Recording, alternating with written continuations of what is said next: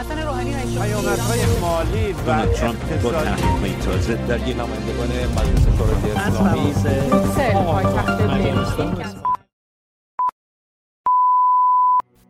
از گلوی تو صدای ما بلا چاو بلا چاو بلا چاو چاو چاو میپریم از خواب یه شب مهتاب یکی میگه آی آدم ها یا همه با هم یا همه تنها ما که بیداریم تا فردا. امروز پنجشنبه 6 اکتبر 2022 برابر با 14 مهر ماه است و شما صدای ما را از رادیو رنگین کمان میشنوید. با برنامه خبری دیگه چه خبر همراه شما هستیم که به اخبار رنگین کمانی از 4 گوشه جهان میپردازد. من بانا میزبان شما هستم و این هفته هم با هم مروری خواهیم داشت بر حمایت‌های بین‌المللی از جنبش مردم ایران زمین و همچنین نقش و حضور کنشگران کویر و کویر فمینیست در این جنبش. ممنون از اینکه چند دقیقه آتی رو همراه ما خواهید بود.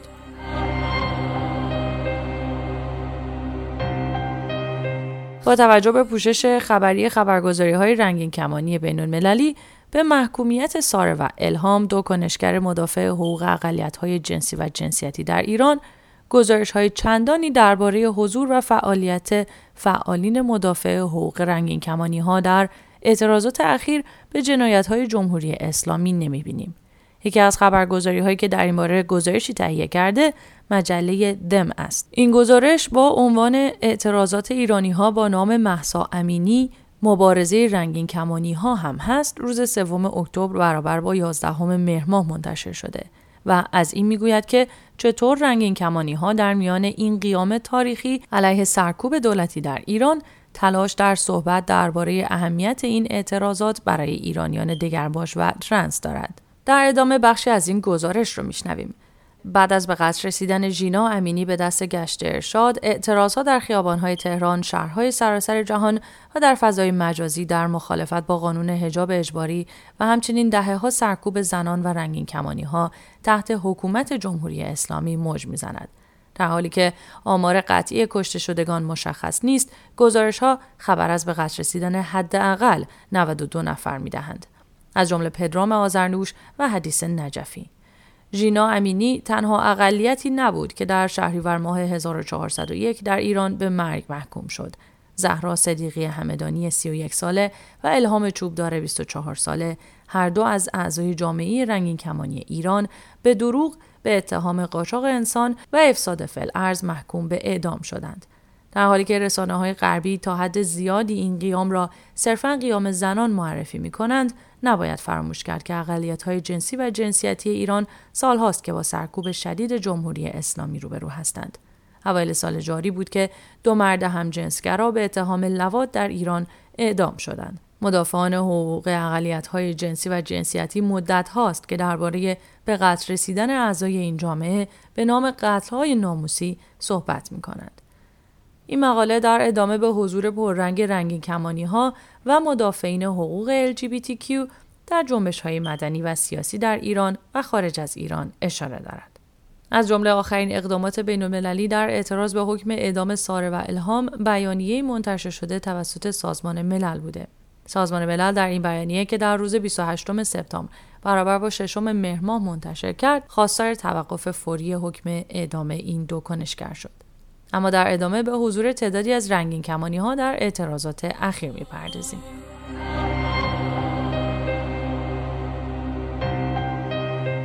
صفحه پیکان آرت، سازمان مردم نهاد غیرحزبی فعال در زمینه حقوق بشر، با انتشار تصویری از حضور فعالین و مدافعین حقوق اقلیت‌های جنسی و جنسیتی در تظاهرات تورنتو کانادا روز جمعه 23 سپتامبر اول مهر ماه نوشت: جامعه LGBTQ همیشه در کنار فعالین و مدافعین حقوق زنان برای آزادی مبارزه کرده. در ادامه صحبت‌های هیوا فیضی، مدیر اجرایی پیکان آرت، در مورد اعتراضات اخیر در ایران را در مصاحبه‌ای که با برنامه تلویزیونی Good Morning San Diego در امریکا داشته رو میشنویم. There have been protests going on that we've seen, Hiva, but it seems like the death of 22-year-old Mahsa Amini really has pushed things over the edge. Mahsa is not the only case. It's just representative of the brutal oppression of this regime. What makes this movement very different than before is that women are leading this movement and the men are standing behind the women on the streets in Iran. Protests have broken out over 120 cities in Iran. From upper class society, from working class, from the ethnic minorities are out there, all united with one each other. And even other groups inside Iran, LGBT groups are standing there with the women movement. The Iranian regime is threatened by the women's movement. هیوا فیضی با اشاره به این موضوع که قتل ژینا امینی تنها نمونه ای از جنایت‌های جمهوری اسلامی است، تفاوت این جنبش با دیگر جنبش‌ها و اعتراضات را رهبری زنان و اتحاد گروه‌های مختلف اجتماعی و اقلیت‌ها می‌داند. پیکان آرت در پستی دیگر از ترنس هراسی و دگرباش هراسی برخی از فعالین جامعه ایرانی تورنتو میگوید. این سازمان ویدیویی را منتشر کرده که نشان می‌دهد پلیس تورنتو به درخواست برگزار کننده اعتراضات یکی از فعالین مدافع حقوق رنگین کمانی‌ها را که با پرچم رنگین کمانی به این اعتراضات پیوسته بوده از اعتراضات بیرون می‌کند. صدای پلیس را در ویدیو می‌شنویم که در توضیح علت این کار می‌گوید برگزار کننده اعلام کرده پیام این فعال در راستای خواسته‌ها و پیام‌های این اعتراضات نیست. در متن این پست نوشته شده ما بارها از شما زخم خورده‌ایم، در حالی که در مقابل جمهوری اسلامی می ایستیم، در مقابل ذهنیت پوسیده شما هم خواهیم ایستاد.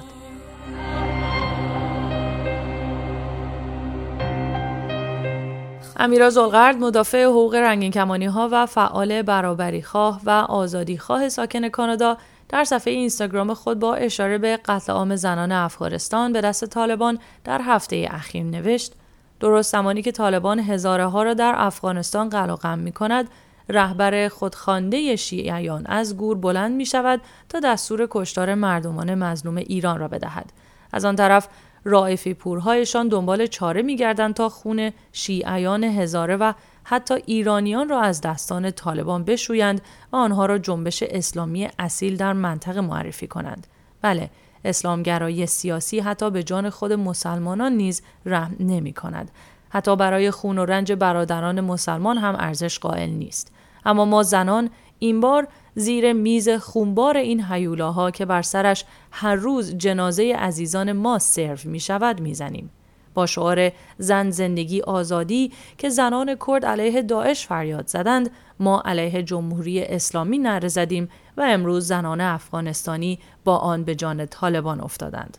ما کنار هم هستیم و افغانستان خواهر ماست. درد ما یکیست بر بدنهای متفاوتی که توسط مردان تصاحب شده. بر سرزمینهای متفاوتی که توسط مردان غصب شده. بدنهای زیبایی که باید خودشان را بپوشانند و سرزمینهای زیبا و حاصلخیزی که باید منابعشان غارت شود تا هر روز خشک و خشک‌تر بشوند. این انقلاب زنانه بدن را پس می‌گیرد، زمین را پس می‌گیرد و عشق را روی زمین زندگی خواهیم کرد. در هفته‌های اخیر در میان شعارها و دیوارنوشته‌های اعتراضی و شعارها شاهد موارد بسیاری از اتحاد میان زنان سرکوب شده خاورمیانه بودیم. از جمله از سوریه تا ایران زن زندگی آزادی، یا از افغانستان تا ایران زنان ضد طالبان و برای همه زنان خاورمیانه و مهساهایش.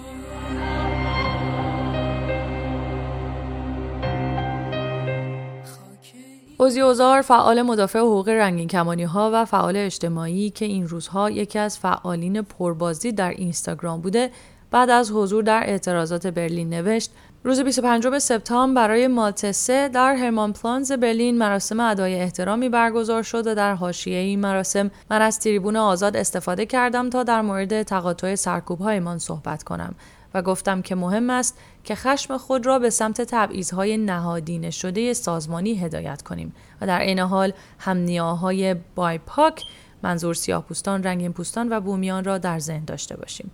من در مورد ساره و الهام صحبت کردم که در زندان‌های جمهوری اسلامی گیر افتادند، صرفاً به خاطر کویر بودن و منتظر حکم اعدام خود هستند. صدای ما باشید، صدای آنها باشید. از شما میخوایم که در صورت تمایل عکس یا تصاویر حضور خود در اعتراضات خارج از ایران رو برای ما بفرستید تا اون رو با مخاطبین رادیو رنگین کمان به اشتراک بذاریم. همچنین اگر شاهد اعتراض به حضور رنگین کمانی ها در هر کدام از اعتراضات بودید با ما در میون بگذارید تا صدای یکدیگر باشیم. ما رو در تلگرام با شناسه @رادیو رنگین کمان پیدا کنید. شماره واتساپ و وایبر ما هست 2044 77 25 891 667. شما میتونید به پیامگیر تلفنی ما در ایالات متحده هم تلفن کنید. شماره پیامگیر صوتی ما 201 818 649 9406. از طریق اسکایپ با شناسه رادیو نقطه رنگین کمان با ما تماس بگیرید و یا صدای خودتون رو ضبط کنید و برای ما به آدرس رادیو رنگین کمان @gmail.com ایمیل کنید. از گلوی تو تا صدای ما بلا چاو بلا چاو بلا چاو چاو چاو، یا همه با هم یا همه تنها، روز نو یا شب بی فردا، میپریم از خواب یه شب مهتاب، یکی میگه آیادم ها. شایا گلدوز، کنشگر مدافع حقوق ترنس ها، با حضور در تظاهرات ونکوور همراهی خودش رو با اعتراضات داخل ایران اعلام کرد. او با انتشار تصاویری از تظاهرات ونکوور نوشت: من به عنوان یک زن ترنس ایرانی درد زنان سرزمینم را با پوست و گوشت و استخوانم چشیدم و با صدای رسا به عنوان عضوی از جامعه LGBTQ+ ایرانی فریاد میزنم که ما نیز با شما و در کنار شما هستیم. این انقلاب زنان است. رنج ما رنج مشترکی است که جنس، جنسیت، گرایش جنسی، دیدگاه سیاسی، مذهبی، قومی و هر آنچه بخشی از هویت ماست نمی‌شناسد.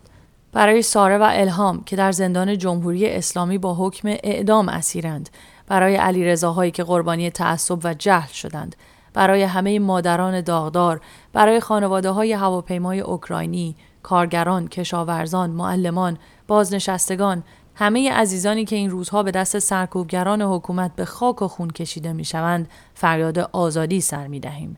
باشد که از صحنه روزگار حذف شوید، به امید آزادی ایران. در ادامه به بخشی از صحبت‌های زینب پیغمبرزاده، فعال مدافع حقوق اقلیت‌های جنسی و جنسیتی و یکی از بنیانگذاران وبسایت دو جنسگرا و سازمان اسپکتروم را در برنامه پرگار از شبکه BBC فارسی می‌شنویم. زینب پیغمبرزاده، شما فکر می‌کنی این شعارها، این نوع اعتراض نشانه بلوغ جامعه به این شکلی که گفته میشه هست؟ یعنی مثلا اینکه مردان ایرانی جذب شعارهای فمینیستی میشن دیگه، مردان ایرانی جذب حرکتی میشن که زنها در صف اولش هستن و خیلی این رو نشانه بلوغ جدی جامعه ایران میدونن. چنین چیزی میشه گفت؟ من فکر میکنم که حتما نشون دهنده بلوغ بخشی از جامعه ایران هست، ولی فکر میکنم خیلی مهمه در مورد هر جنبش اجتماعی یا هر حرکت اعتراضی که عمومیت ندیم، تنوع و تکثری که توی هر جامعه‌ای و داخل هر اعتراضی وجود داره رو ببینیم. اینکه یک شعار شنیده میشه الزاما به این معنی نیست که همه افرادی که دارن مشارکت میکنن توی اون اعتراض با اون شعار موافقن یا حتی فهم دقیقی دارن از اینکه اون شعار از کجا میاد و قراره که پیامدش چی باشه. و به صورت کلی همیشه جنبش‌های اجتماعی یا هر اعتراضی از یه اقلیتی شروع میشه و به تدریج میتونه یه گفتمانی رو به وجود بیاره که حتی اگر به لحاظ تعداد هم در اقلیت باقی بمونن، بتونن که فضای فکری جامعه رو تحت تاثیر قرار بدن و در نهایت به تغییر منجر بشه. به این معنا من میتونم بگم که اون بخشی که صداشون بلندتره و بیشتر از قبل شنیده میشه نسبت به حرکتایی که ما قبلا تو ایران تجربه کردیم بالغانه تر و با نگاه فمینیستی تریه. طی اعتراضات اخیر جامعه کویر به شعار زن زندگی آزادی واکنش‌های مختلفی نشان داده، از جمله تغییر آن و اشکال مختلفی چون کویر زندگی آزادی و ترنس زندگی آزادی.